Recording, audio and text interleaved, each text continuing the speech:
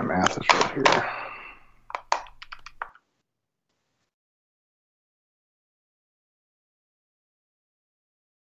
Beekman Golf Course is one of New York State's most spectacular full-service public golf facilities. Located in Dutchess County and only an hour north of New York City, the 27 holes wind their way along the Taconic.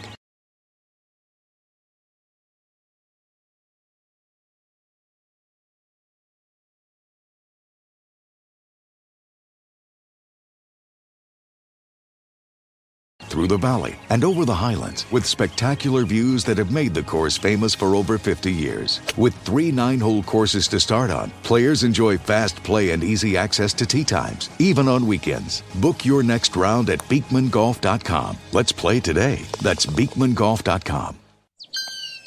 At Sisu, we take a very scientific approach to making sure our technologically advanced, doctor-developed, scientifically backed, industry-changing mouthguards are the most protective, lightest, talkable, breathable, comfortable, drinkable, removable mouthguards on the planet to guarantee you're protected. No matter what comes your way, the Sisu Next Gen. Sisu. Talk, breathe, drink. This call is being recorded.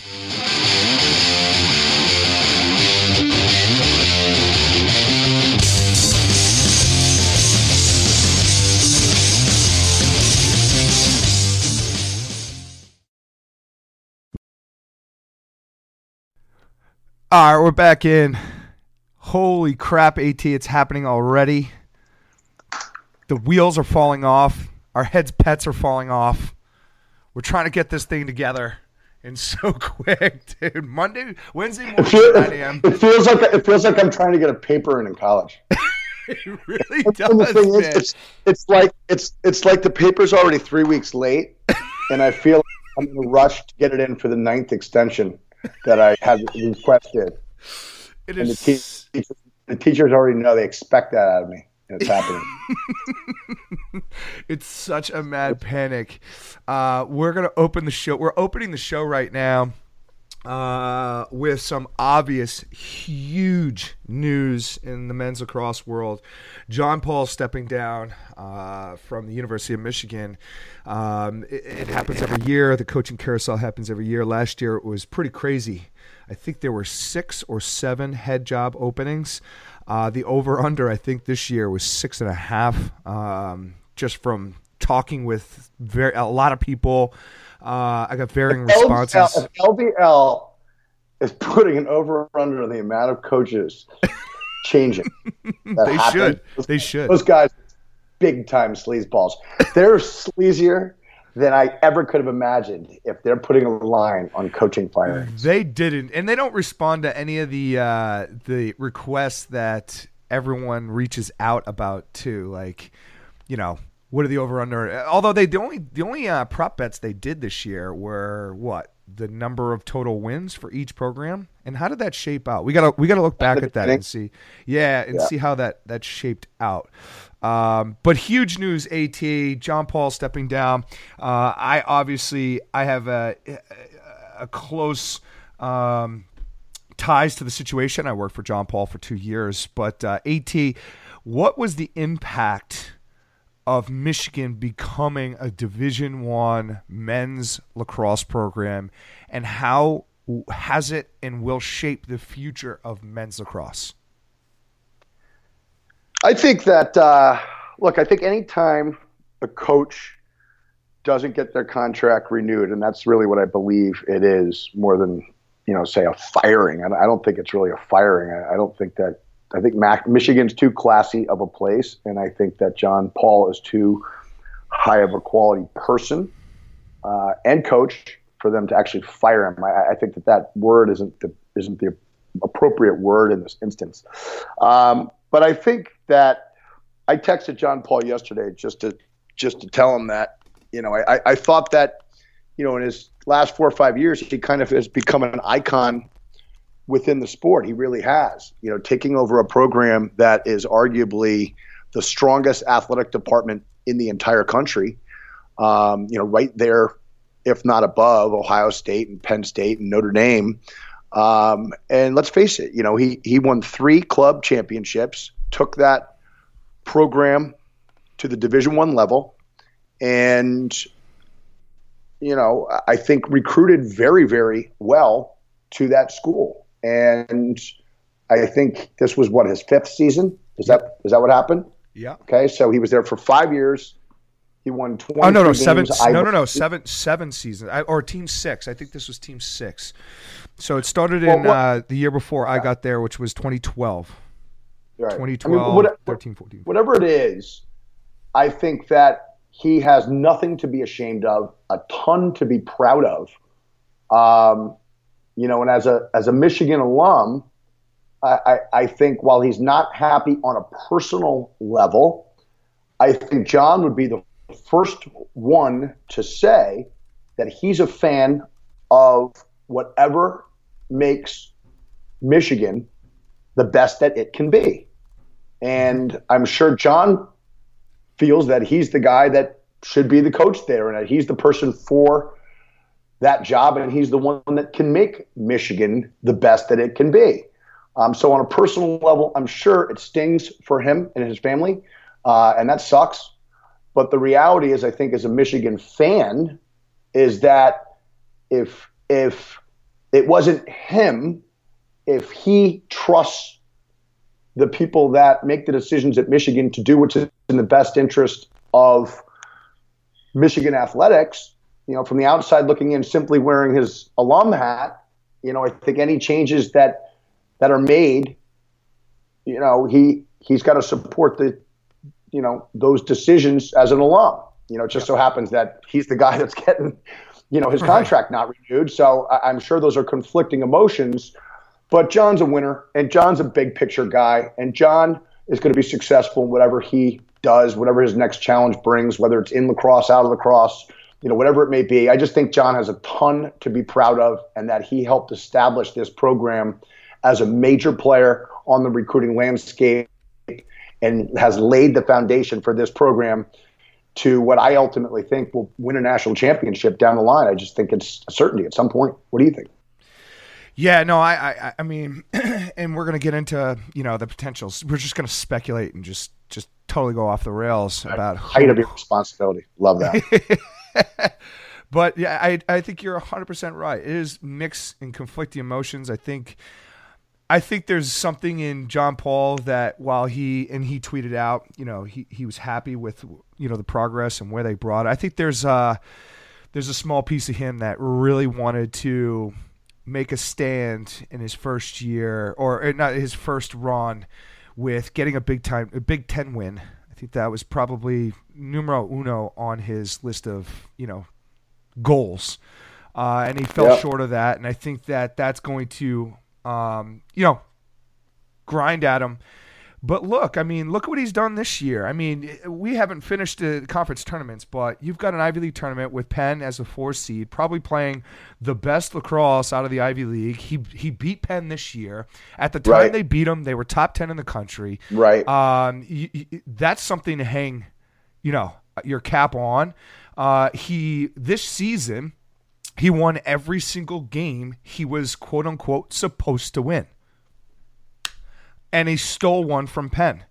And I think that if you look back at a lot of coaches in their time, in their career, every single season, they would say, look, if we just win the games we're supposed to win, we'll be all right.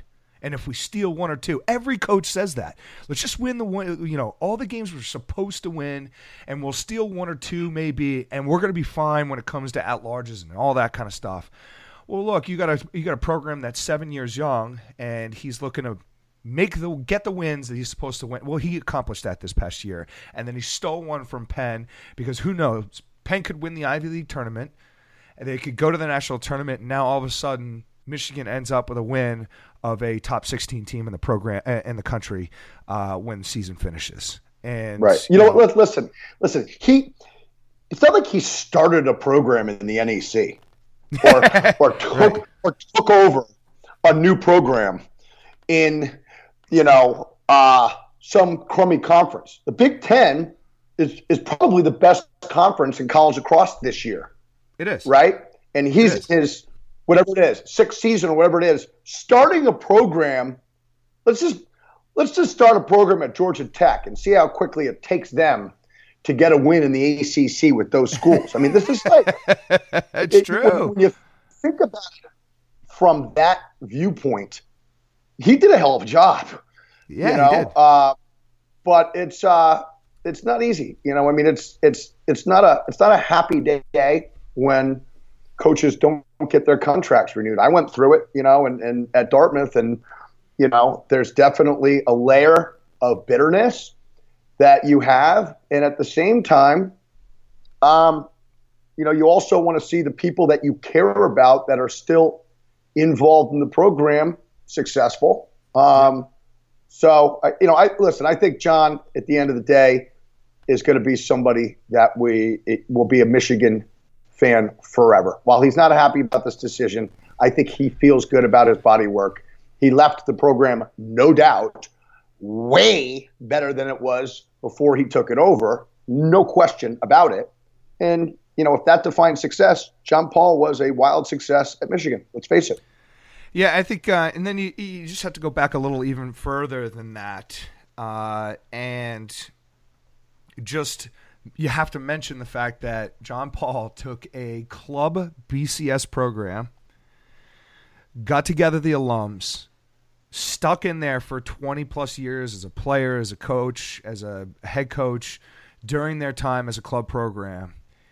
And in a perfect storm, and he'll tell you this himself, in a perfect storm between perfect AD with Dave Brandon coming in, perfect storm of willing alums to put together the cash, perfect storm of him having spent 20 years to build a program that's respectable amongst not only the MCLA, but within the lacrosse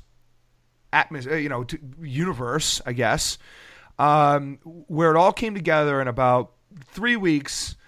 They put together enough money. Dave Brennan said, let's give it a go. And boom, all of a sudden you've got a men's and women's program, a BCS school that, by the way, I still to this day don't think it's ever going to happen again.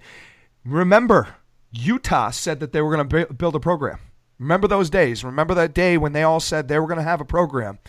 Well, we're in year one now after that said, and there's still no announcement.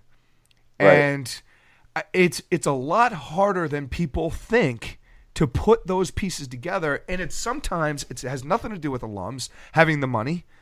Sometimes it has nothing to do with the number of sport. It has to do with the fact that the athletic department physically can't do it, regardless if they have the money or not, just because they can't and won't put in the resources to yet another program that say they need to improve with the current programs they already have. And Michigan was a fortunate institution that it didn't matter. They're just like, oh, well, we'll just spend another $35 million on a new facility that's men's and women's lacrosse only. No problem. We'll put that together. No other school. There's probably Texas, Stanford. We go look at Boston College, Archie. Look at what happened with Boston College. When I was at Brown, Boston College had a varsity program and had some very good players in the program.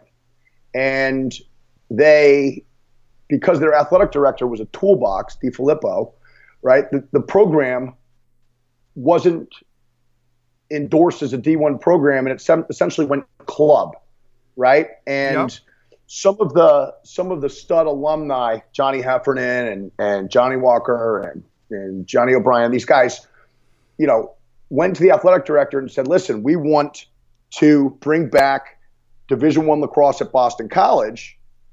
And Mr. Toolbox said, all right, go raise $32 million and you got it. So these guys went out and very, very quickly raised $8 million and brought $8 million, pledged $8 million to the athletic director. And he said, nope, not good enough. I want all of it. So he clearly had no desire to do it. So what my example is, and I know you were speaking about this, is that it just goes to show you how relentless John Paul was in following the passion that he had to make Division I lacrosse a reality at Michigan. And to his credit, he was able to get over every single hurdle and make it happen. Yeah, I mean, his legacy in the world of lacrosse is cemented, as you like to say. He's cemented his legacy. Yes, he did. and he will forever be a part of Michigan lacrosse. Yep.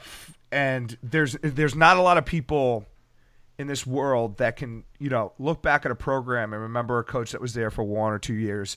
Like, no one's going to, it's a really good thing for the sport. John Paul is the first one to ever do it. And I think that all the credit needs to go to John Paul and, the University of Michigan itself, too. You remember Dave Brandon was a big part of that as well. Yep. And again, it was a perfect storm, and we're all better off because of it. And so from our standpoint, thanks, John Paul. And thanks, Brandon. And you know what? Domino's Pizza sucks, but it's still better than Andy Shea's Pizza at New Haven. I actually like Domino's Pizza. When Dave Brandon took over, he changed the recipes, he changed the service. He nailed it. But I'm sauce to the end, sauced all the way to the end of the crust, please. Don't create 3 bites per pie and then fill me up on Andy Towers, buttered oil. I'm very sure I've seen you eat Domino's Pizza before, and you didn't even know you were eating Domino's Pizza. Ryan, you were enjoying it. Listen, don't make the listeners think that you can actually see after 1 a.m. It's not true. And that's the only time you eat Domino's Pizza, and we all know that you don't see after 1 a.m. Right? Nothing's ever seen after 1 a.m. Nothing ever good happens after 12, but nothing's ever really seen after 1. No certainties. So let's go into moving on to the second portion of this. Let's go into what's next for Michigan. And it's already flying around, the names and who should do this and that. And there's a couple things, and who knows, my inside information, who knows if this is right either. It never, who knows? But I'm going to tell you right now that, number one, Michigan doesn't know a lot about lacrosse. I think that's one thing that people need to understand. 2, Michigan has a ton of resources, facilities, money. They have a lot at their disposal. You combine those 2. You don't know anything about lacrosse. You don't know much, but you have all the facilities. They just built the $35 million. It's empty. There's nothing in it. There's no team in it yet. There's not even a head coach in it yet. There's no staff in it yet. And so from that standpoint, if I have all the resources, I'm going to buy myself the reputation. I'm going to buy myself the record. I'm going to buy myself the culture I want to build. And I'm going to buy myself the personality I want to work with. And no other institution in probably this world, other than, again, going back to the same ones, Texas, Stanford, Michigan, Ohio State, Penn State, and even those probably don't have nearly as much, resources. You're going to get the guy that everyone talks about, that's the greatest guy in the world, that's proven, that's currently coaching, and that's currently kicking ass. Bill Tierney. And look, and here's and what they do know and what they do pay attention to, all administrations pay attention to this in every single sport, are major moves. So they paid attention, what was it, 8 years ago?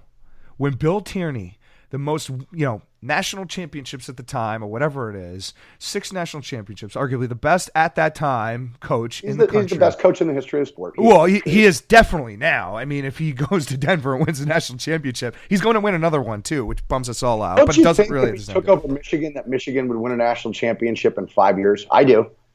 I mean, I think that. I definitely. I mean, he did it at He did it at Denver. Yeah. I mean, Michigan would be easier to do. But here's the thing, though. Why, if they saw Denver do it, and Denver's a 1AA school, right? They saw Denver do it, and then they saw Penn State do it and grab Tambo at a non-scholarship institution who'd been in the Final Four, 4 out of the last 5 years, paid him a boatload of money to go there. Then there's no telling who Michigan will go ahead and buy next. And so from that standpoint, and I'll give you 8 names, AT. I'll give you 8 names. Yep. And all the rest of the names, and I'm going to give you an order, that they're not afraid of attacking interleague teams. In the baseball, they picked up the guy, Eric Bakich, who is the head coach at Maryland. Yep. And so they have no problem poaching from other Big Ten schools. So from that standpoint, I'm going to give you 3 names right off the bat. Dave Petramala. Yep. Jeff Tambroni. Yep. And John Tillman. Yep. Now, those 3 guys are probably the biggest names in our sport other than Bill Tierney and Kevin Corrigan, right? The biggest of the next generation there you go. Of coaches, right? There you go. That's a great way. Because you've got Danowski and Desko and Tierney as, sort of the godfathers of college lacrosse at this point. Dom is now retired. But those guys are not going anywhere. Although you never know with Bill Tierney. But yes, I think outside of those 3, yes, I think you're dead on.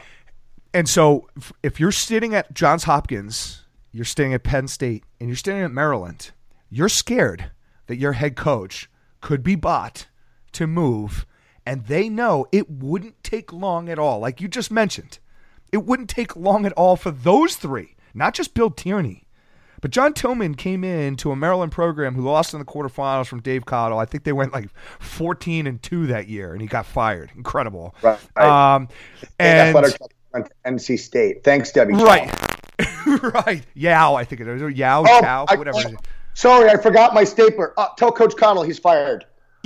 What a loser. You're firing a Hall of Fame coach on your way back into the office because you forgot your stapler? Get out of here. Right. Like, and don't against the State. You don't fire Dave Cottle when he goes to the Final Four and is going to win a national championship. Ding-a-ling. He's one of the best coaches in the history of the sport. It's so true. So you've got, but then John Tillman, who comes off a Harvard record, I think it was like 25-24 in his career, or 20 or 30-29. It was just, I think it was one game over 500. Yep. And he goes into Maryland with all the resources in the world, and boom, he's like the LeBron James of college lacrosse, with the exception of not winning one. He's just been to 6 national championships in a row. He just keeps showing up. He's in every single Final Four, and he's a proven winner.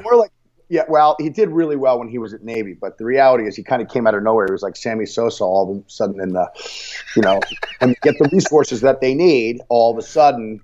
It changes significantly, right? I mean, that's what it comes down to, man. It does. So, and that's not a knock on John. Let's face it. I mean, he's one of the very best coaches in the country, and 100%. Perhaps no one has had more success than him in the last decade. You and I have said many times on this podcast that John is arguably the most successful coach in the last decade, right. And he's deserved that. But it does show you that in order to really have a chance to stay in the top 5 programs, you have to have a certain amount of athletic support. You have to essentially hear yes every time you ask for something. And there's only a handful of schools where the athletic director will say yes to everything that you ask for. And Michigan is one of those places for sure. 100%. So you've got those 3, and it depends on, in terms of Michigan, if the price is right. And they have a number of what they're willing to pay for. Both, and remember, too, that the women's coach is out as well. And so now they have 2 positions to fill, which I believe makes it a little easier for them. Yeah. And so now they can just open up the checkbook. And that's where I feel like that's what they were waiting for, is they were waiting for this all to happen. But in either case, Petro, Tambo, and Tillman, and you've got those 3. If the price is right for both school and coach, you're going to see one of the biggest exchanges of all time. And I'm not going to be shocked at all if it happens. But for anyone to really kind of mention, I don't mean any disrespect to this at all, but like Dom Starja, I just, you can't grab a guy who leaves one school who's been out for a year to come back in another school with it. He's part of the godfathers of lacrosse. You're not going to call Danowski and Tierney, and you're just not in Desco. You're just not going to do that. You're going to go for the next, like you said, the next tier generation guys. And if the price is right, the price is right. But here are the next group. Yep.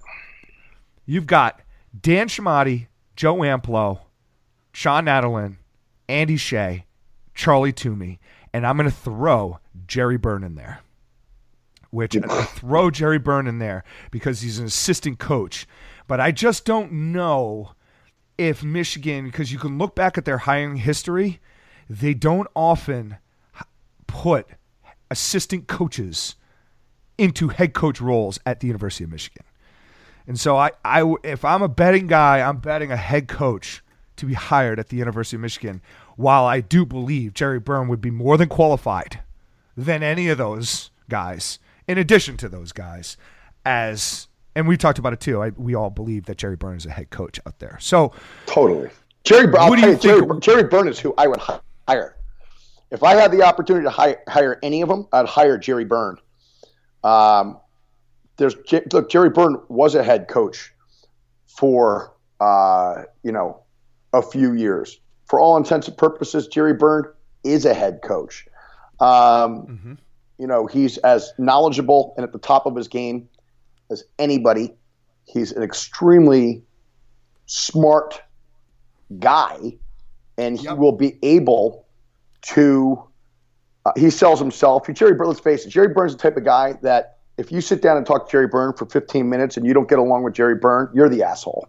Yeah, right? You're definitely that's what it is. No doubt. It's just a fact, and it's genuine. He's not, he's not funny some of the time. He's not putting on an act. He is who he is, right? And he would crush it out there.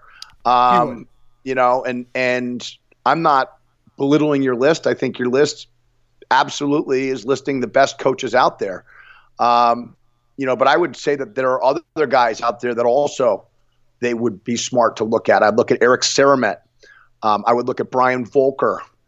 I would look at Scott Marr. I would look at Mike Corrado. I think he's done an unbelievable job. I think one of the things too is program prestige that they're taking from. Like, again, you have to remember that they don't know anything about lacrosse. They know nothing about lacrosse, and their interdynamic between administration comes at the top. So when they're on these conference calls and they're on these things and they're talking to these, they're not talking to, the Drexels of the world. Michigan's never talking to a Drexel of the world, so they don't have that kind of connection, and so it's tougher to kind of like connect the dots there. But when you look at national championships, schools like Johns Hopkins comes up. Schools like Loyola in recent years comes up. Charlie Toomey would be exactly unbelievable hire. And so, Schmatti's got this Duke, Richmond bringing up new program type of thing. So when you look at like Scotty Marr at Albany, you can look to his success, to the connections he's had with the native pool of players. Is Michigan willing to dive into that pool, or is that a niche that Scotty Marr has created for himself to solidify his career for the rest of his life in Albany? There are so many different personality dynamics too. Like, they talk a lot about the Michigan man kind of thing, and I know they've kind of, gotten away from that with Dave Brandon leaving, but the reality is it's still there. And so, what kind of personality you also going to bring in? And Jerry Byrne is the guy, man. Jerry Byrne is the guy. Jerry Byrne, and you got to figure that's got to be the job he's willing to take. Listen, it's a huge athletic department, exactly like Notre Dame. He's thrived. He's established himself firmly as, I think the best defensive coach in the sport, as we talked about last week when we had him on the podcast. He represents Notre Dame in a first-class way 100% of the time. He almost never makes mistakes in what he says publicly. He's polished. He's seasoned. He's the guy. I mean, Jerry Byrne is the guy. I just think, I don't disagree with you. I agree with you. I think that there is a certain type of guy. There's different personality types in our sport, and there are guys that are a little more freewheeling, and there are guys that are a little more, all business. And I think Jerry Byrne really encapsulates both. I think he does. I think he brings the best of all worlds. But at the top of that, I think he's just a very smart person. And I think given the quality of the academics of a school like Michigan, you can't just bring in, Jimmy Meatball, the lacrosse coach, and have him. That's correct. And expect him to recruit the best scholar athletes to Michigan and adequately sell the academic side of Michigan. Let's not forget, Michigan academically is one of the best schools in the whole country.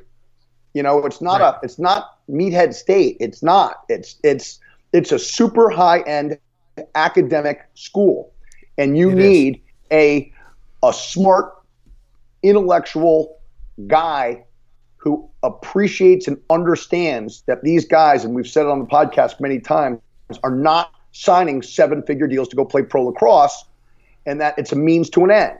And college lacrosse at the D1 level or the D3 level, if you're going to go to Amherst or Tufts or one of those types of schools, is a bridge to a higher quality of life down the road. And Jerry Byrne is making that sales pitch every single day at Notre Dame, which is the same type of school, super high-end academics with super high-end athletics. He's the guy. I can see Dan Shamati also being a great addition here. He's making the same pitch at Richmond and made the same decision himself when he went to Duke. Yep. And I think that that's the type of background that you need to bring in, are guys that are, first and foremost, appreciative and are able to sell the academic difference between Michigan and these other schools that are as committed financially to the success of their athletic programs. I agree, man. I agree. But I'm going to ask you a question. You're an athletic department that doesn't have the smallest subtleties of knowledge behind each candidate. You're strictly taking resume, which is a sheet of paper, and then you're taking the outside sources. So now you're looking at their social media.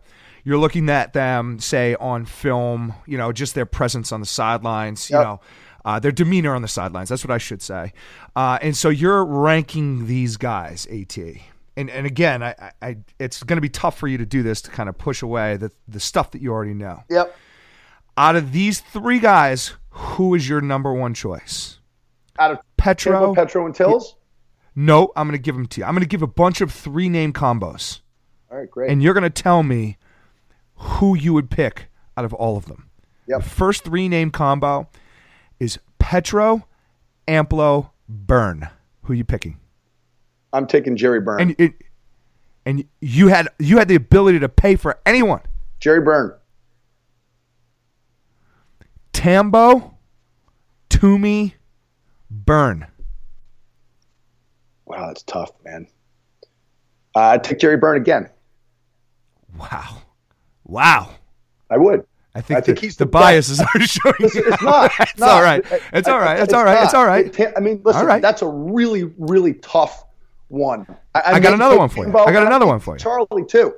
I'll get another one. I got another one. It's a really tough one. Yep, go ahead. Tillman, Shea, Byrne. Wow. I'd take Andy Shea. Wow. And this is why I would do it. Tillman worked at Harvard. He worked at Navy. He's gone to every single national championship. Did Tillman win at Harvard? One game over 500. But who's won it? You tell me a last head coach who's won it at Harvard. Harvard in the history of Harvard has been one game over 500. That's who Harvard That's right. is. That's right. That's the reality. So it should be kind of pushed out of that, right? I don't think it's a knock on the coaches. I think it's part of the culture of that school, and that they're, they don't really need lacrosse. I mean, if it fits into their schedule, but it's great. the experience, right? It's the resume experience of having that kind of institution on your. Here's why I'm picking Andy Shea, because Andy Shea, in my opinion, hold on 1 second, AT. For the people that are just tuning in, yep. I'm giving AT combos of 3 people, and the combos that I've given him, and he's explaining why he wants Andy Shea, is Tillman, Byrne, and Shea. So it's not necessarily if you're just tuning in, he's talking about Shea. Go ahead, AT. So here's why I would take Andy Shea first over Byrne, and then Tills would be last, right? Andy Shea, when he took over Yale, had the toughest job in the Ivy League. Right? They were supporting about 7 guys a year in admissions. He had about 7 spots that he could support in the admissions office each year. Right? That's brutal. That means 28 recruited athletes on a team of 40. And if you figure 1 or 2 guys a year in that class are going to get hurt, you got 5 guys. If you are 60% accurate in your recruiting pitch, that means you've got 12 guys that are more or less studs, right? Yep. He had the toughest job. He was, 0-6, 0-6, 1-5, 0-6, 1-5, 0-6, all the way through, I think, year 5 or year 6. And then I think he'll tell you he brings in, the oldest Gibson. And those guys helped echo what he wanted to develop as a team culture, and were ultimately able to turn the ship around. And now he is absolutely the best coach in the Ivy League and one of the very best coaches in the country. Otherwise, you wouldn't bring him out here. And he's done it at Yale, which, let's face it, if a kid wants to go to Yale, or if a kid wants the best education possible, you got to try to sell him on coming to New Haven instead of Boston or Princeton, right? Or Durham. Yep, that's tough. Or South Bend. And he's been able to do it. Well, that's easy, actually. New Haven's way better than South Bend. Let's face it. You're right. I mean, you're right, but not on Saturdays. But the fact is that, listen, and then gradually he won with 7 guys a year in admissions. And then the athletic director stepped up and said, hey, I guess we can be director. I think it was the president. The president. Whoever it was, they figured it out, and they said, hey, this is our guy. We might have a horse here. And they give him 10 spots or 12 spots or whatever they're giving him now. I think it's at least 10. I know that. And it may be more. But the reality is he had to go do it. And he did it. I don't have a doubt in my mind Jerry would shred that Michigan job and would be an unbelievable hire. But if I've got a guy that's done it versus a guy that I know could do it, in this instance, I would go with the guy that's done it, and that would be Andy Shea. All right. I got another 3-name combo. Okay, good. Got another 3-name combo. Yep. Nadalin. Yep. Shamati. Ampla. Yep. Can I add a guy that I would take ahead of those guys? No, there's just this 3-game combo because I'm going to come back. I have these chip 8 names. That sucks. I know. All right, so Nadalin. Who would be? All right, I'll let you add one. If that's not on the, you can't name one that's on the eight names that I've given. It's not. Okay, good. Lars. I'd name Lars. So, in one year, he goes to Virginia. Is out. Listen, Lars and Andy Shea were the 2 hottest coaches in the country last year, and Lars Tambo, goes. Though. What's that? If you want to take like Ivy League, Bill Tierney, then Tambo, then Shea, then Lars, right? Me the question. I think that Lars Tierney, as an Ivy League grad, who, let's face it, took over a losing program at Brown that was underachieving and turned it into a Final Four team, and has gone down to Virginia and created a level of excitement that they haven't seen in a long time. I think we all know that Virginia is going to be back in a very, very big way, even though they fell off at the end of the year. I think he would be a home run. He coached at Penn State. He knows the big athletic department environment. He's a really smart guy. He knows how to appeal to smart kids and get the best out of them. he would be a guy that I would seriously be looking at. Well, in either case, let's just say they move on to the next tier, the young up-and-coming coaches. You said right? Amplo, Naz, and Shamati? Yep. It would be Shamati for sure for me. Shamati. All right, so now I've got Shamati, Shea, Tambo, and Byrne. Who are you going? Wow. Shamati, Shea, Tambo, and Byrne. I'd take Andy Shea. Wow. Listen, Tambo's one of the best coaches in the country. He crushed at Cornell, but he's outside of this year where they've done a great job. He's had to work really, really hard to get results that I think we thought would be better through 6-7 years at Cornell, right? Right? We all would have thought that he would have won a national championship by now, right? And I'm not. Listen, he's completely proven, and he is an unbelievable coach. But I think we felt like he would have won more at Penn State than he's won to date. Now, he could win the national championship, and that would be phenomenal for him, and I'd be pumped for him. But he hasn't done it yet, in my opinion, there, where he did it at Cornell. Shamati, I think, would be great. So for me, it comes down to Shea and Byrne, and I would take Shea over Byrne for the aforementioned reasons. Just in that he's done it at a school that's super high-end academically, that's a very tough recruiting pitch, considering that he's also recruiting against Harvard and Princeton and Virginia and Duke and the best academic schools that also are high-end athletic. It's a great call. I just think that would be the guy. It's a great call. In either case, would you? I have those 8 names, and we keep talking about those 8 names. You mentioned Scotty Marr. Would you? Lawrence has to be in that group. He has to be. I just don't think that they. So if Lars went out and they actually won an ACC game this year, I think you could really go ahead and say, well, he's definitely going to turn around in Michigan. The reality is Lars' year this year was no different than Starja's last year at Virginia as well. This is why it was different. Okay? He loses to Notre Dame in overtime, right? He loses to Syracuse after being up 5 goals in the middle of the third quarter. He loses to Hopkins in overtime. And he beats Loyola by a goal. I mean, the reality is Virginia was way more competitive this season than they've ever been in the last 4 or 5 years. Way more competitive, right? Now, I'm the first one to say if you don't win, it doesn't matter. Ask, Lax Film Guy. But the bottom line is that based on Lars's body of work at Brown and what I think is a year where he restored the passion to be a player in a Virginia Cavaliers lacrosse uniform, he's absolutely has to be on that list. He has to be. I think he's on the list in terms of respectful coaches in the country, outside of, as you say, the grandfathers of the sport.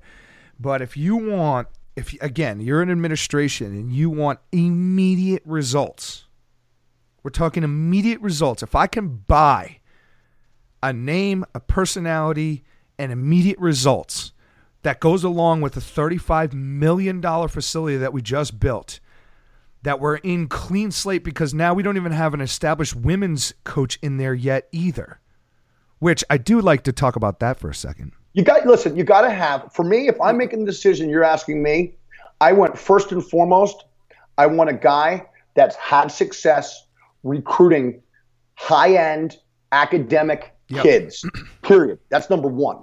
Number two, I want a guy that in a perfect world, was a high-end or went to a high-end academic school. Number two, those things are important. If you are going to be trying to sell the smartest kids in the country and their parents, a super highly educated, successful group, generally speaking, you need to be able to articulate the differences between the institution that you represent versus the other super high-end academic schools that you're competing with for those kids.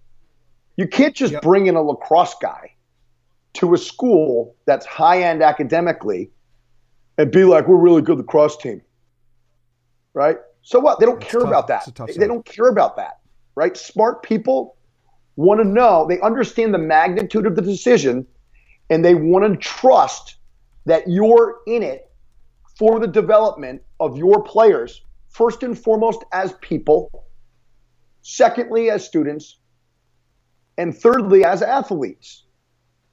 And that you get it. I agree. You get it. And if you can't articulate that and be believable and pull it off, you're not going to be a success no matter how much lacrosse you know. Right? The smarter your customer base is, the more smarter you have to be. There's no question. There's no question about it. You can look around the country at some coaches that are struggling at academic schools that I don't think were good hires just based on the things that we just mentioned, right? So they'll do their due diligence, but I think they would be very smart to identify. Who are your top three? Who are your top 5 phone calls? For me, give me your top 5 phone calls. Yep. Andy Shea, Jerry Byrne, Bill Tierney would be number 1. Well, outside of the Godfathers of lacrosse, because if they're going to buy one of them, this whole conversation is pointless. I don't think there Bill goes Tierney Danowski ages. to Michigan. I don't think Bill Tierney ages. He doesn't, dude. All right, I will give you this. I will ask you this. AT. Who do you call first, Bill Tierney or John Danowski? Bill Tierney for sure. Okay. No, I think that's a very hard question to answer, but you I think John Danowski is a master at being able to manage the egos of great players. He's a super high quality person, John Danowski. I don't even know him that well. I just know that he's unbelievably humble. And he just every year does a phenomenal job of getting his guys to play great at the right time of the year. But I don't think tactically he's close to Bill Tierney that way. So I think John Danowski does better at a place that recruits itself, where he can go in and he can get everybody to check their egos at the door, with an arm around them approach rather than up in their face with intimidation. Mm-hmm. But I don't think that he necessarily is a guy that comes in and schematically can allow a team to compete with less talent the way that Bill Tierney has proven over his career that he can. Bill Tierney schematically every time gets his teams to be better as a group than as the group of talented individuals that they are every time. And I think Andy Shea does the same thing. And Jerry Byrne definitely does that on the defensive end at Notre Dame. So who's the next 3? Who are the next 3 phone calls you're making? So it would be Andy Shea. It would be Jerry Byrne. It would be Lars Tiffany. I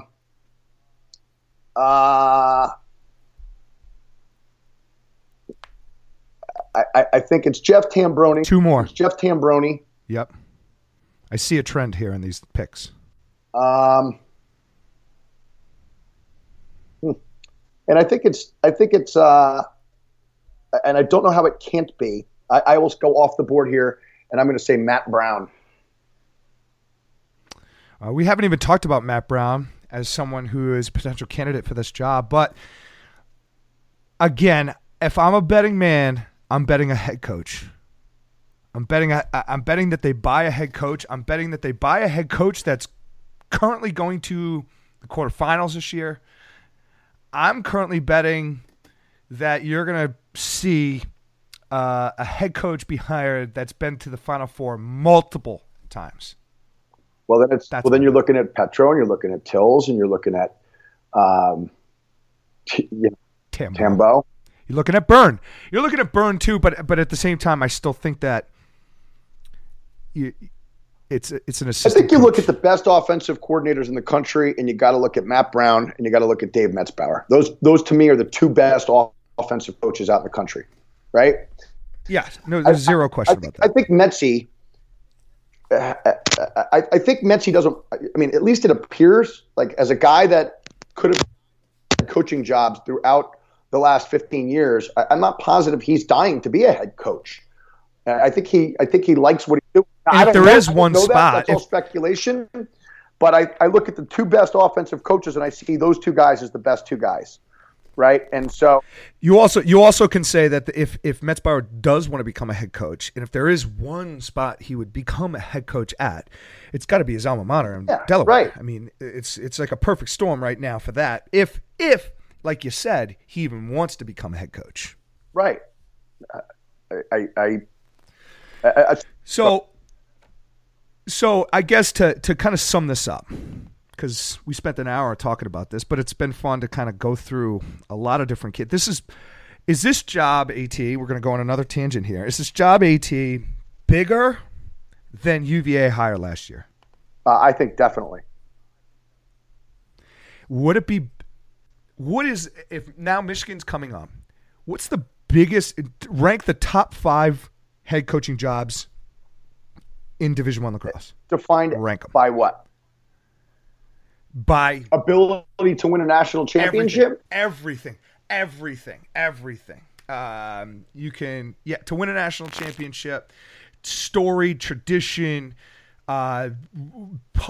school pull, you know what I mean? Like just everything, like location, quality of school, ability to compete with a national championship, tradition. It's a big one because it's obviously huge in lacrosse. Rank the top 5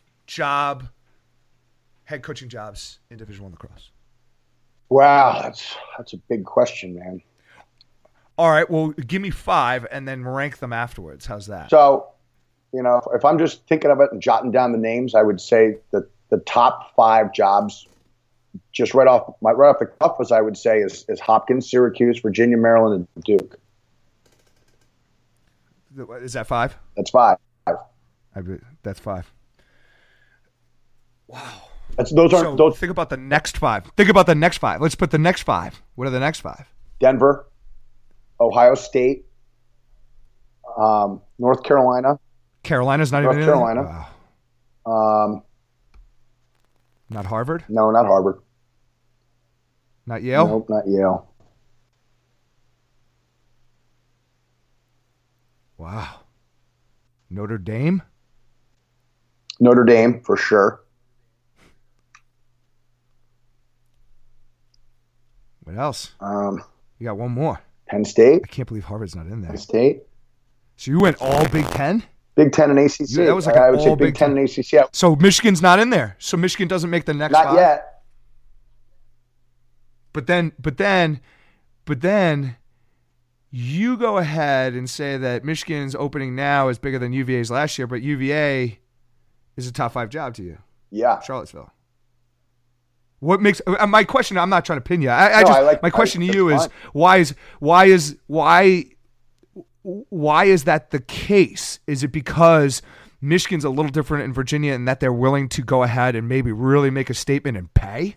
I think that. Do you see what I'm saying? I think there's a risk there. I think that there's a history of success at all of those programs, but there's not a history of success at Michigan yet. So I think that is doesn't allow it to be considered a top 5 job by my definition at this point in time. Sure. But I think when you're a coach looking at opportunities, everybody sees that it has all the ingredients to be very, very good and is a national championship level job. The way that we viewed Penn State for a long, long time before Tambo took over. right? Loyola? Say that again. Loyola? I wouldn't put Loyola. Does that beat out Penn State? I wouldn't put Loyola in that group, even though they won a national championship. The next 5? So you'd put Penn State over, but now see your ranking because Loyola's not going to give you the. I'm looking at the athletic department as a whole, right? And I don't see athletic. Sure. Loyola's got a phenomenal lacrosse program, but I don't see the rest of their athletic department being on the level. But doesn't location play a big role too? I mean, look, they're in Maryland, and so if you're in state, you're like, but you're also diluted by the fact that Maryland and Hopkins and Towson are also there. If they were by themselves there, yeah, that would be different, but they're not. So I'm learning, man. This is great to hear, but it's fascinating though that when people talk about the top 5 jobs, name those top 5 jobs again that you named, because I don't think anyone would disagree with you. I'm not even disagreeing with Syracuse, Virginia, Maryland, and Duke, but I could just as easily put Denver and Ohio State now, although they may be a little new, but now. I think that's a little tough though. I think you nailed it. I think you nailed it in terms of that, but I just wanted to state. So, Argy, my next one in, if it's Hopkins, Syracuse, Virginia, Maryland, Duke, my next one in would be Carolina. And then the next one after that would probably be Notre Dame. And then the next one after that would probably be Denver. Who knows? Maybe Denver's in that group, but I just feel like their success is still new. They've only won 1. So I don't know. So what I just wanted to state was that. Well, I just wanted to state that that's how powerful this job at Michigan is opening up. As you mentioned, if you could rank all the head coaching jobs out there, Michigan probably puts itself in the top 15 for sure.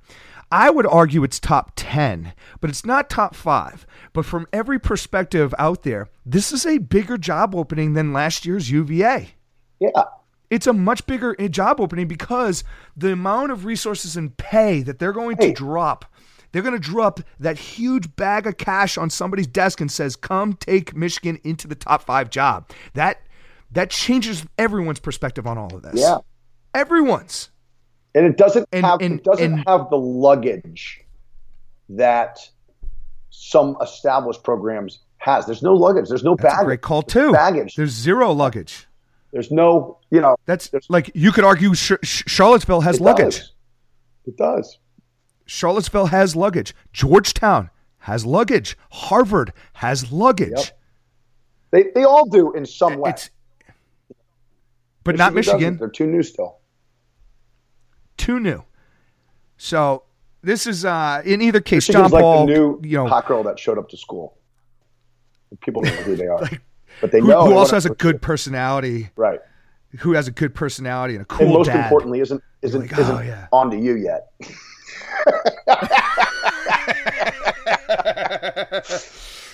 Well, congratulations to John Paul, and I know that's one of the weirdest things you can say to a guy who's just been let go, but congratulations to John Paul for making the sport of lacrosse better. Agreed. For giving everyone in the lacrosse world an added opportunity and cementing your legacy as a head coach in Division I at one of the best institutions on the planet. So thank you, John Paul, and I wish you the best of luck. Looking forward to hearing about your success in the future, and hopefully that's still within the game of lacrosse because you've earned it, you deserve it, and you should be there. We all hope you're going to be there. We're going to take a quick break. AT, you good with taking a break here? I am.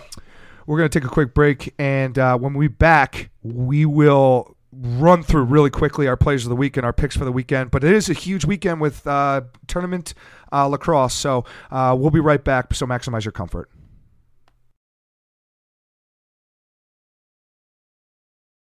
Golf facilities located in Dutchess County and only an hour north of New York City. The 27 holes wind their way along the Taconic, through the valley, and over the highlands with spectacular views that have made the course famous for over 50 years. With 3 9-hole courses to start on, players enjoy fast play and easy access to tee times, even on weekends. Book your next round at BeekmanGolf.com. Let's play today. That's BeekmanGolf.com.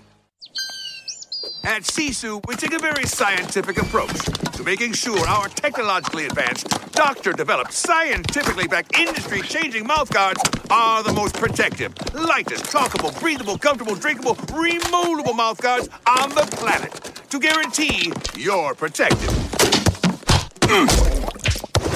No matter what comes your way, the Sisu Next Gen. Sisu. Talk, breathe, drink. Beekman Golf Course is one of New York State's most spectacular full-service public golf facilities. Located in Dutchess County and only an hour north of New York City, the 27 holes wind their way along the Taconic, through the valley, and over the highlands with spectacular views that have made the course famous for over 50 years. With 3 9-hole courses to start on, players enjoy fast play and easy access to tee times, even on weekends. Book your next round at BeekmanGolf.com. Let's play today. That's BeekmanGolf.com. At Sisu, we take a very scientific approach to making sure our technologically advanced, doctor-developed, scientifically backed, industry-changing mouthguards are the most protective, lightest, talkable, breathable, comfortable, drinkable, removable mouthguards on the planet to guarantee you're protected. No matter what comes your way, the Sisu Next Gen. Sisu. Talk, breathe, drink. This call is being recorded.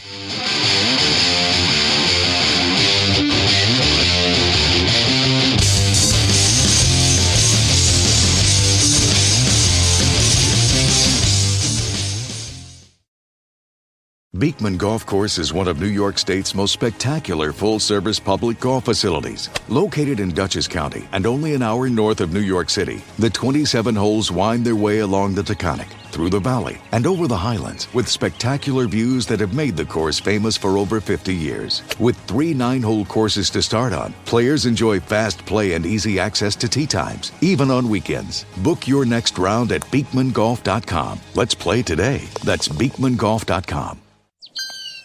At Sisu, we take a very scientific approach to making sure our technologically advanced, doctor-developed, scientifically backed, industry-changing mouthguards are the most protective, lightest, talkable, breathable, comfortable, drinkable, removable mouthguards on the planet to guarantee you're protected.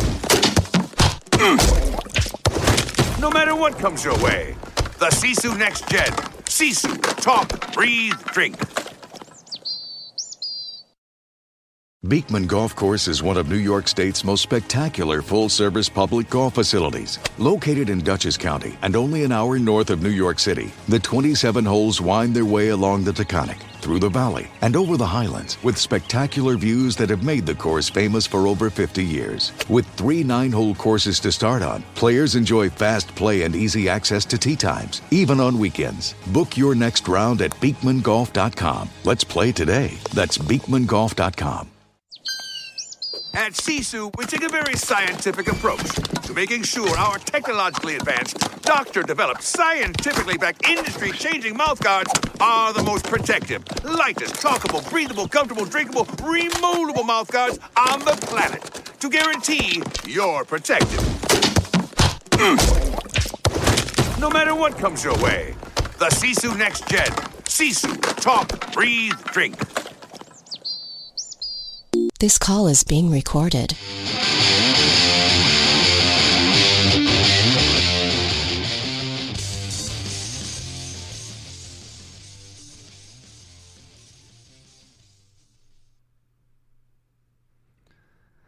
All right, we're back. We're hanging in there. We just spent an hour talking about the Michigan head coaching job, so hopefully you enjoyed that. I actually enjoyed it. I learned a lot. I like asking Andy a lot of these questions. I like picking his brain because I like getting him twisted up sometimes because I do think this is fascinating. But one of the things that we didn't talk about were all the rest of the job potential openings, AT. So when you look at the job from Michigan and you look at the other potential, we know there are going to be other job openings. But now you wonder if you're some of the administration out there, do you open up your job this year? Do you give another 1-year contract? Do you see what sifts out because of the Michigan play? Or do you just join the ranks of a lot of different potential, great hires because people are getting fired and open up too? And there's going to be just a lot of recycling of coaches. But you got to figure Delaware which was easily the number one job going into the summer if Michigan didn't open up. But now Michigan comes in, and all of a sudden you're like, whoa, Delaware is on the back burner now. Right. And you got to figure a lot of the guys that are actually interested in Delaware are now more interested to see what happens with Michigan before they go ahead and make the decision at all. So now Delaware, which you would think would have a process that would last, 2 weeks after Memorial Day, AT? Right? Now is going to probably last a month and a half. Michigan after goes Day first, weekend. right? Of course, Michigan probably will go first. They're they're professionals at this. I say that Michigan's going to have their coach, and you could tell me if I'm wrong, AT, that they're going to have their coach within a week after Memorial Day. They're very good. They're going to go in, out like SEALs, Navy SEALs in this. They're going to bring people out on private jets and get them in, get them out, and make a decision. Because again, they don't know anything about lacrosse. So they're just literally buying a resume. That's what they're going to do, and that's what I think. And I don't blame them. If I didn't know anything about rowing, and I was at the University of Michigan, and I'm looking at all the sheets, and I'm looking at all the resumes out there that whether they've been submitted to me or not, I'm going to go out there and buy it because I just don't want to deal with it. I'm going to buy a national championship. Here, come in, do it at Michigan, and we're going to give you everything you need. Just say what you need, and I'm going to say yes. But you got other schools now, and we know there's going to be more opening. A lot more opening today. Or this week. I think there might even be openings today. But there's going to be this week. Next week is a big thing. But I think a lot of coaches are having the meetings now, and a lot of coaches are potentially telling their team within the next couple of days that they're going to. So it's just interesting to see the scope and the dynamics between how one school plays off another and might change what they thought was the first top 5 candidates for their school. Now changes because Michigan is very much involved in this and might have an impact on that choice. So it's just a little fascinating. But AT, you got any thoughts on that, or we're going to move to players and coaches of the week? No, I think we're ready to move on. I think so too. AT, who's your coach of the week? Well, in typical fashion, Ryan, I'm going to lead with my runner-ups, and I had 2 coaches that were my runner-up for coach of the week this week, both coming from the Ivy League. The first one was Chris Wojcik, who spearheaded Harvard's 9-8 win over the Yale Elis in the Ivy League's probably biggest rivalry. Just a huge, huge performance by Harvard. I certainly did not expect it. You called it. You thought Harvard would show up in this game. I thought they would be done and that Yale would beat them by 10 goals. So he's my runner-up, co-runner-up. The other co-runner-up goes to Matty Kerwick up at Cornell. What a huge win. 18-17 win over Princeton. And a lot of defensive battle. Yeah, what a defensive battle. But the thing is, listen, man, Cornell, Matt Kerwick, if we were giving out coach of the year for the second half of the season, Matt Kerwick might be the guy on a national level. I mean, what an unbelievable turnaround. Behind Andy Shea. No, I'm talking about just Shea too. The second half of the season. Cornell started, I think, the season like 1-6, something like that, and ended up having some really good performances down the stretch with a really, really young team. And I think that we're going to see – I think Cornell is going to be back in a big, big way next year. I think they're going to be in the top 20 all year long and are going to be in the running for the Ivy League championship in the tournament at the end of the year. I really, really believe that with the graduation of some of the players at Brown, Yale. I think that Cornell is going to be a year older. They don't lose a lot. I think that they're going to be a really, really good team next year and in the next few years for sure. But my coach of the year, no brainer. We're going down to Chapel Hill. Coach of the week. Oh, no, again. Joe Brash.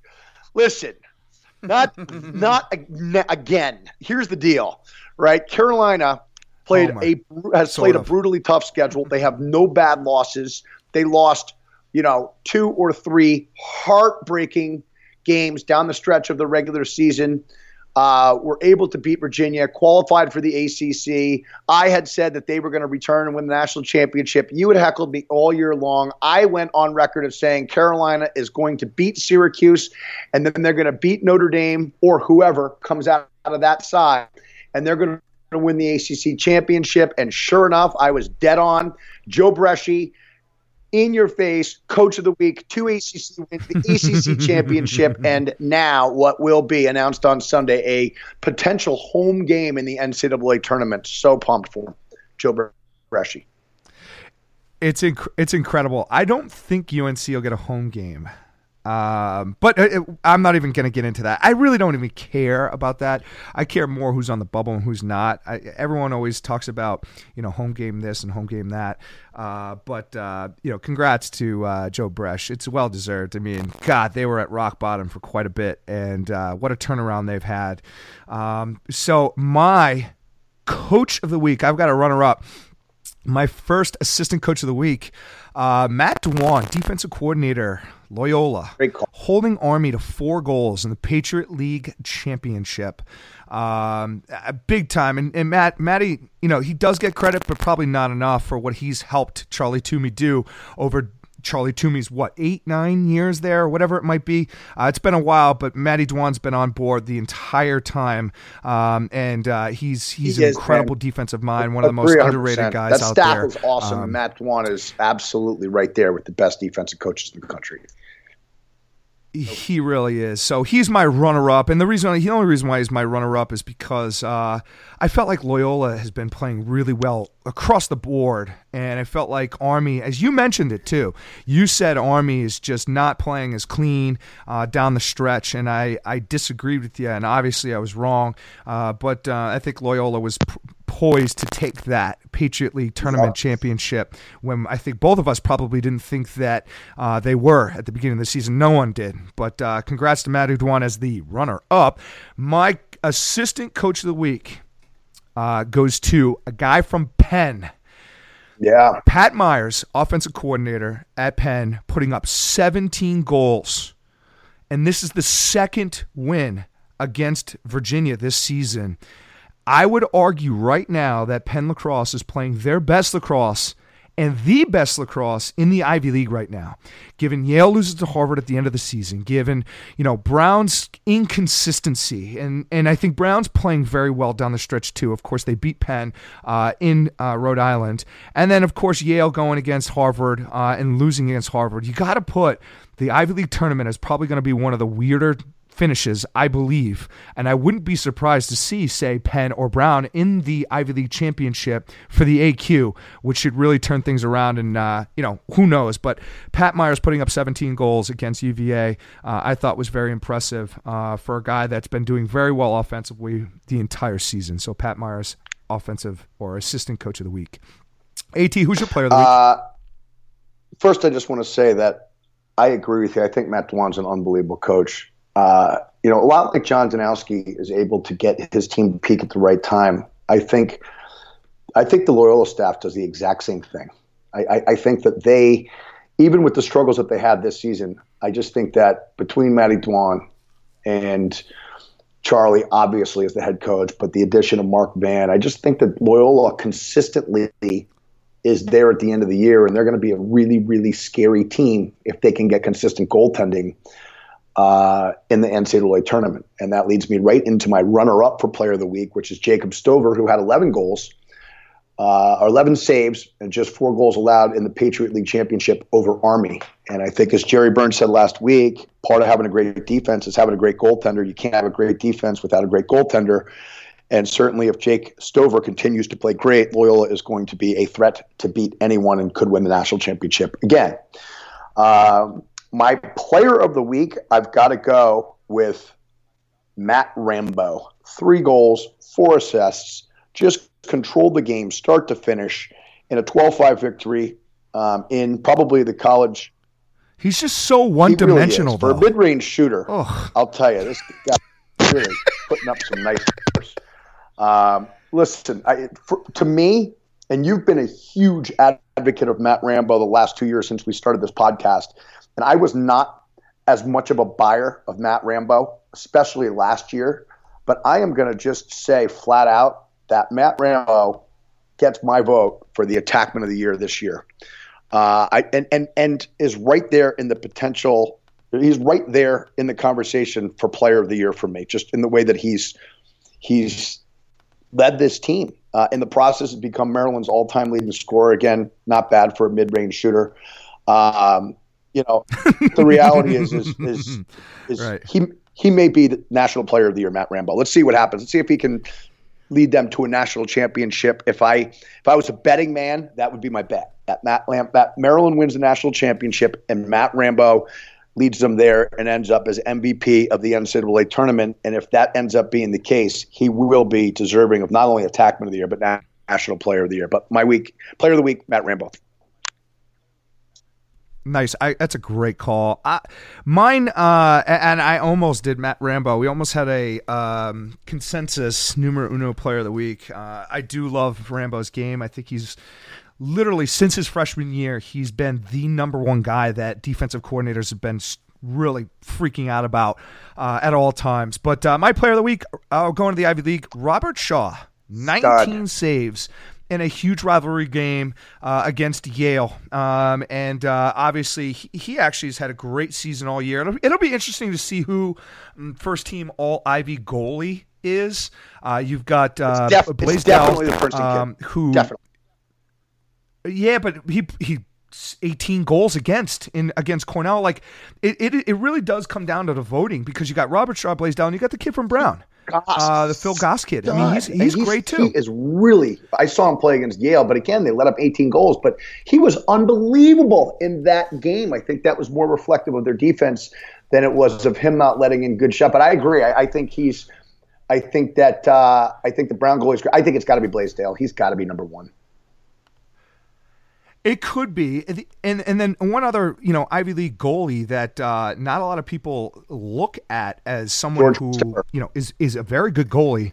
Yes, the kid from Dartmouth sees a ton of rubber guys, and he's at 50% plus on the year, and so he's in consideration too. Not necessarily, we're not talking like all-American goalies out of this conference this year, but we're talking about solid goalkeepers. And so Robert Shaw puts himself and solidifies himself, despite Harvard not having a great season this year, as a goalie that could get some serious recognition. So congrats to Robert Shaw, 19 saves and a big win to end his junior campaign. They did a good job starting him as a sophomore. He beat out a returning second-team All-Ivy goalie, and again, he's had an unbelievable last 2 years. You like that? It has. So let's go to our picks, and we're going to do these quick. And I know we've been long today, and we're going to do them by conference. Should we go all conference tournament games? Last week's pick first. Oh yes, we should. Yes. So, what happened? Because you didn't tweet it out. I was in an administrative tornado, doing what I had to do, so I didn't get it done. But the good news is that I won this week very handily. I had my best week I had. I was 23 correct and 9 wrong. You were 17 correct and so I wasn't that bad. Wrong. And that brings our overall total to me 212, 193, and you 213 and 192. You're up 1 point overall on the season right now, going into a huge conference tournaments slate this week, and then the slate gets smaller as we enter the playoffs. So I'm glad I got it close. I need a big week here. Yeah, no, that's incredible. So I'm up 1. So here we go. We're going to the Big East Championships. We got the first semifinal. Marquette, Denver. Denver is favored by 4. The over-under here is 20.5. What do you got there, AT? I've got DU, and I've got the over. I'm taking DU, and I've got the over as well. Villanova, PC. Villanova favored by 4. Over-under 21. Villanova, and I've got the over. I've got Villanova. Actually, you know what? I got Providence covering this. Yeah, I got Providence covering this. I got the under. I'm going double on this. Now, who wins the Big East Championship? Denver wins the Big East Championship. But I wouldn't be surprised if Villanova upsets them. It wouldn't surprise me. I don't think it's going to happen, but Villanova's capable. Write it down. You've got Denver. Write that down, because these are our picks, the secondary picks, so we could get these both wrong too, because it's whoever makes it. I'm taking Villanova. Okay. And I'm taking Villanova because it's really going to screw up everything, especially when it comes down to UNC might not make it at that point. Or Rutgers doesn't make it at that point if one of these conference tournaments doesn't go the way it should. I'm taking Villanova. And if also, since they're the obvious underdog going against Denver in the championship, I'm taking the points on Villanova. So it's not a money line pick. I'm taking Villanova plus whatever it is. Here's the next America East, or excuse me, CAA. We're going to the CAA, Colonial Athletic Association here. Drexel, Towson. Towson favored by 2. 17.5 is the over-under. I got Towson and I got the under. I'm taking Towson as well, and I'm taking the over. UMass, Hofstra. Hofstra favored by 2.5. The over-under here is 20.5. What do you got? I've got Hofstra and the under. I got Hofstra and the over. Let's go to the Big Ten. Who do you have winning? We have to predict who wins the CAA? Yep. That's what that's why I'm going back to it. I apologize. Who wins the CAA championship? Towson. I'm going to take Hofstra in the points. Hofstra's probably going to be the underdog since Towson beat Hofstra. But I'm going to take Hofstra, and if they're the underdog, I'm taking the points. We're going to the Big Ten. Here it is. Penn State, Maryland. Maryland's favored by 2.5. 23.5 is the over-under. What do you got, AT? I like the Terps, and I like the over. I'm going to take Penn State, and I like the over as well, but I do have Maryland winning that game. Johns Hopkins, Ohio State. Ohio State -2. Over-under here is 21.5. What do you got, AT? This is a tough one here. I just don't like the way Hopkins is playing. Do we know where the Big Ten tournament is? Is it in? I thought it was in. You know what? I'm just going to take it. I'm going to take Ohio. God, I hate this game, man. It sucks. I hate this game. You know what? I'm just going to go underdog. I think Petro and these guys will have them back. I'm going to take. I'm going to take Hopkins, and I'm going to take. I hate the way their offense is playing. I'm going to take the under. Hopkins in the under. I'm going to take Hopkins. Ooh, you usually take Ohio State. And I'm going to take. Okay. Is it? Where is the game? I don't know. I don't know. Maryland. It's got to be in Maryland, right? I don't know either. God, location is important. If it's in Ohio State, I'm taking Ohio State. I know, but I think it's in one location though. Ohio State. They can all. They can all. I'm taking Ohio State. If it is Ohio State, they can all go to Ohio State for ribs. Jesus. I'm taking Ohio State. And I'm taking the over. All right, who wins it? Let's go to the. No, we cannot. We got to take the championship. Who wins the championship? Right. AT. I am going to just stay. My boy Scotty Hensley's out there somewhere. Scotty, this is for you. I'm going with JHU. Hopkins wins the Big Ten championship. So you're taking the money line. You have to note this down now. You're taking the money line on the Hopkins OSU and the points. So that's an asterisk. I'm taking Maryland. I've got Maryland winning it. So yeah, you can take Hopkins in the points too on that Thanks, championship. Dude. I'll give you both there. No worries. Let's go to America East. Stony Brook, Albany. Albany favored by 4.5.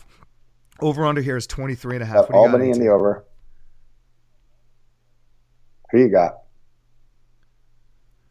My texting is going off the hook. We got some more information potentially about jobs. Spread it. Let's spread it. No, not yet. I'll do it right at the end. Right at the end. It's insane. This is insane. It's an insane time of the year. I'm taking Albany, and I'm taking the over. Yes, I'm taking the over. What did you take? You took Albany in the over too? Binghamton, UMBC. Binghamton favored by 1.5. The over under here is 21. What do you got? I'm going to take UMBC, and I'm going to take the under. That's legit. I'm going to take Binghamton here, and I'm going to take the under for sure. And then I'm going to take Albany as a shocker to win the whole thing. Albany AT, what do you shocker got? As well. Furman, Richmond favored by 3.5, 17.5. I got Richmond over, under. and I got the over.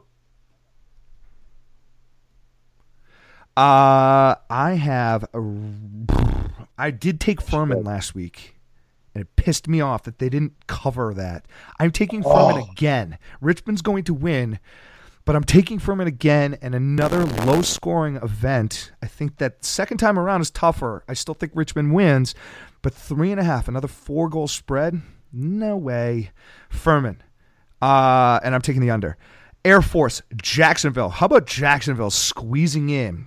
Galloway in his first year squeezing into the SoCon tournament. What do you got here on this? Oh, Air Force is favored by 3. I agree with you. How about Galloway and Casey Powell get it done, man? I can't believe that they qualified. I mean, I thought they were done. They were like 2-11 in the Rock Bottom Bowl 3 weeks ago, and now all of a sudden in the SoCon tournament, live. I know. I mean, it's unbelievable. Good for them, man. Awesome job. With that said, I'm going with Semi and Air Force, and I like Air Force in the under. I like Air Force here, and I like the over in this one. I think it's going to be a little bit of a shootout, weirdly. I don't know why. Brown. Let's go. Oh, who wins the SoCon? Sorry. Who wins the SoCon? I have got to go with Richmond because it's not going to be in Colorado Springs. So Richmond wins. Richmond is going to win. I got them as well. Brown. Going to the Ivy League. Brown, Princeton. Princeton's favored by 2. Over under here is 23.5. What do you got? I definitely have Brown, Ryan. Of course I do. Do you have the money line on this? You know what? I do have the money line. Some fine print is Dylan Malloy has not played in the last 2 games. What's going on there?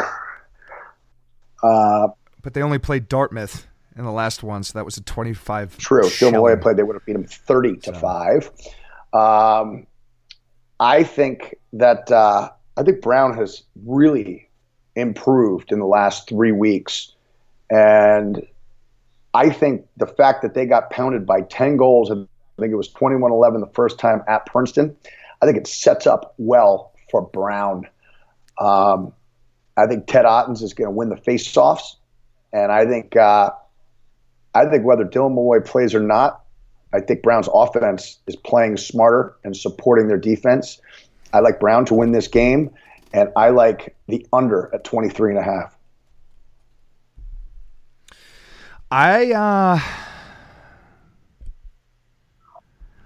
going to take Princeton. Okay. I'm going to take the over. I wouldn't be surprised if Brown wins. I really don't. Again, it's very hard to beat the same team twice in the same season, but wow, that's incredible. So I've got, I'm going to take Princeton in this one. Penn, Yale. Yale's favored by 1.5. Over under here is 23.5. I think Penn is playing the loosest that they have all season long, as documented by their 17-goal output against UVA. And the fact that even though I think they lost the first go-around by 2 goals, the game was not that close. But I think Penn was a different team at that point, playing stiff.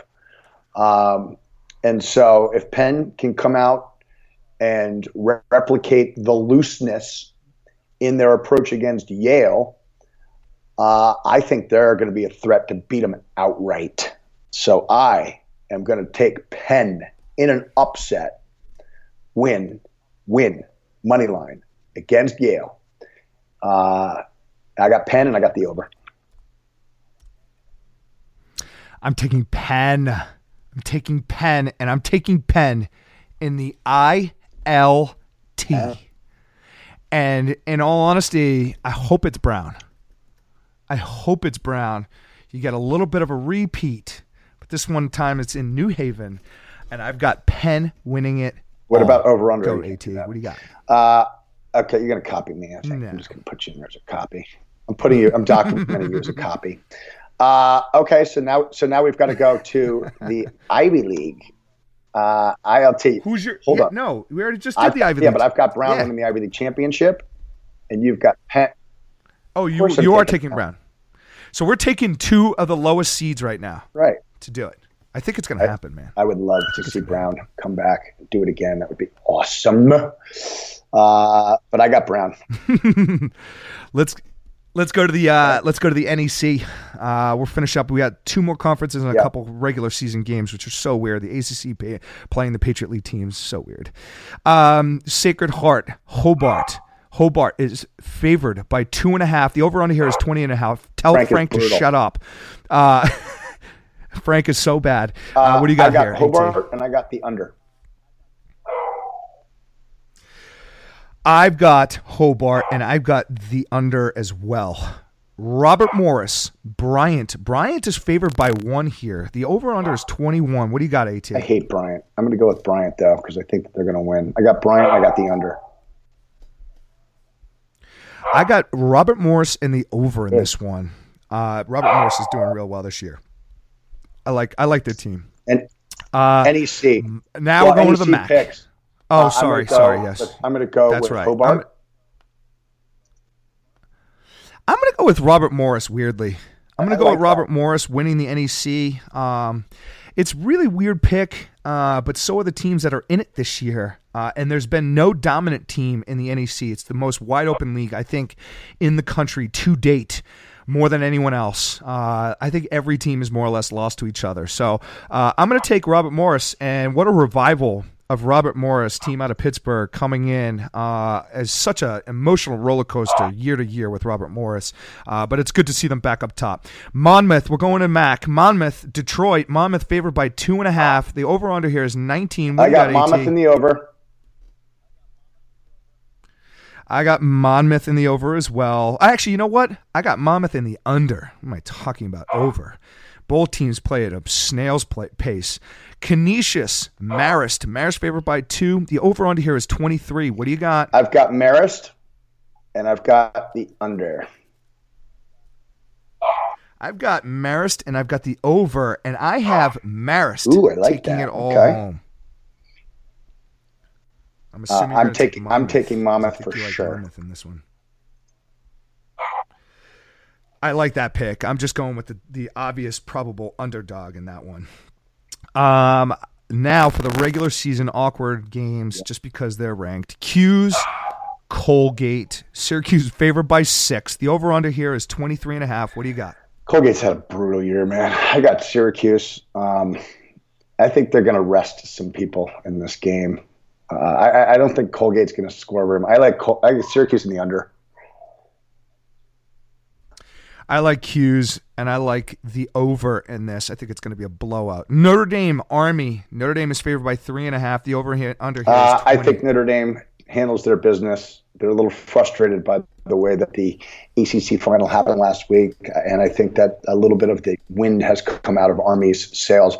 Army needs to get into the tournament badly. So I know that Joe Alberici's telling them they needed to win the tournament, but I just don't think they're playing well enough to beat Notre Dame.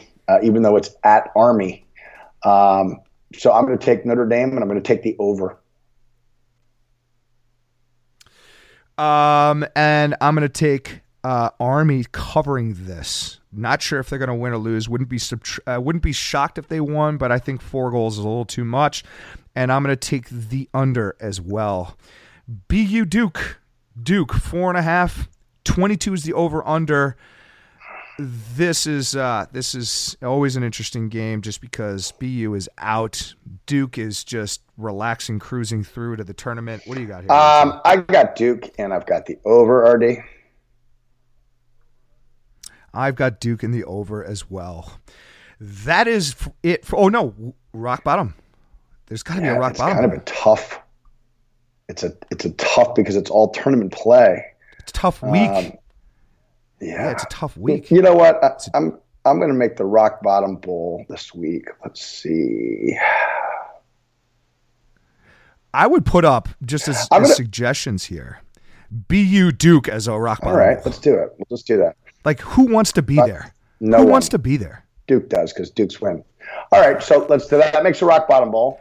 The only problem with making that a Rock Bottom Bowl is we don't do a line for the Rock Bottom Bowl, but we can do what we want, right? We run the podcast. The line is already there. So who do you got? We're going to make that podcast. the RBB, but we'll just break the rules because we can. So who do you have, Duke or BU? And a pick 'em, Duke.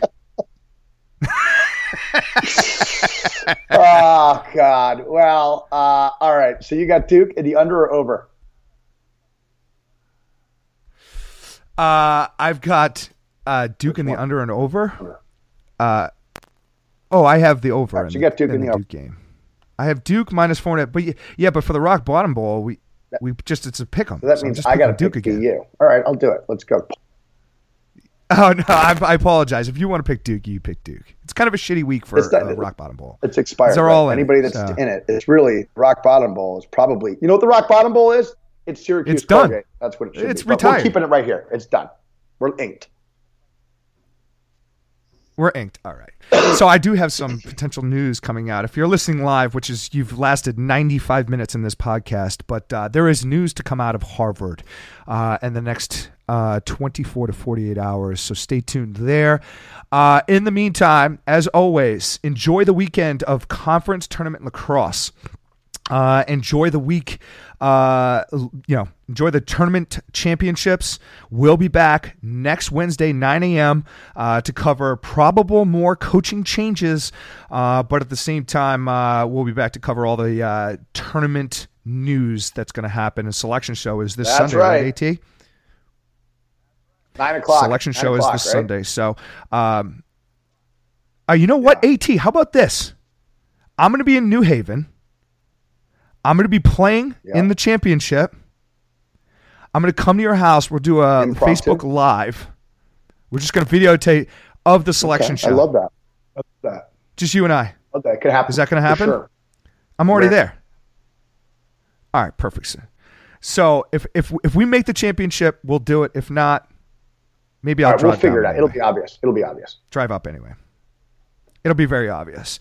Thanks for the listen. As always, tune in at In Your Face Lax, Twitter, Facebook, Instagram. Check us out, Lax All Stars. Thank you. And of course, thank you to our sponsors, Beekman Golf Course, and of course, Sisu Mouthpiece. Where's our mouthpieces? Where's our hats? I want a Beekman hat. I want to be. So do I. I want a Beekman 18 holes. By the way, it sounds incredible. I think Beekman should put it out. I want to Golden fling Tee golf course. it too. That would be sick. I'd go solo. That would be great. Thanks for the listen. We'll be back next week, Wednesday.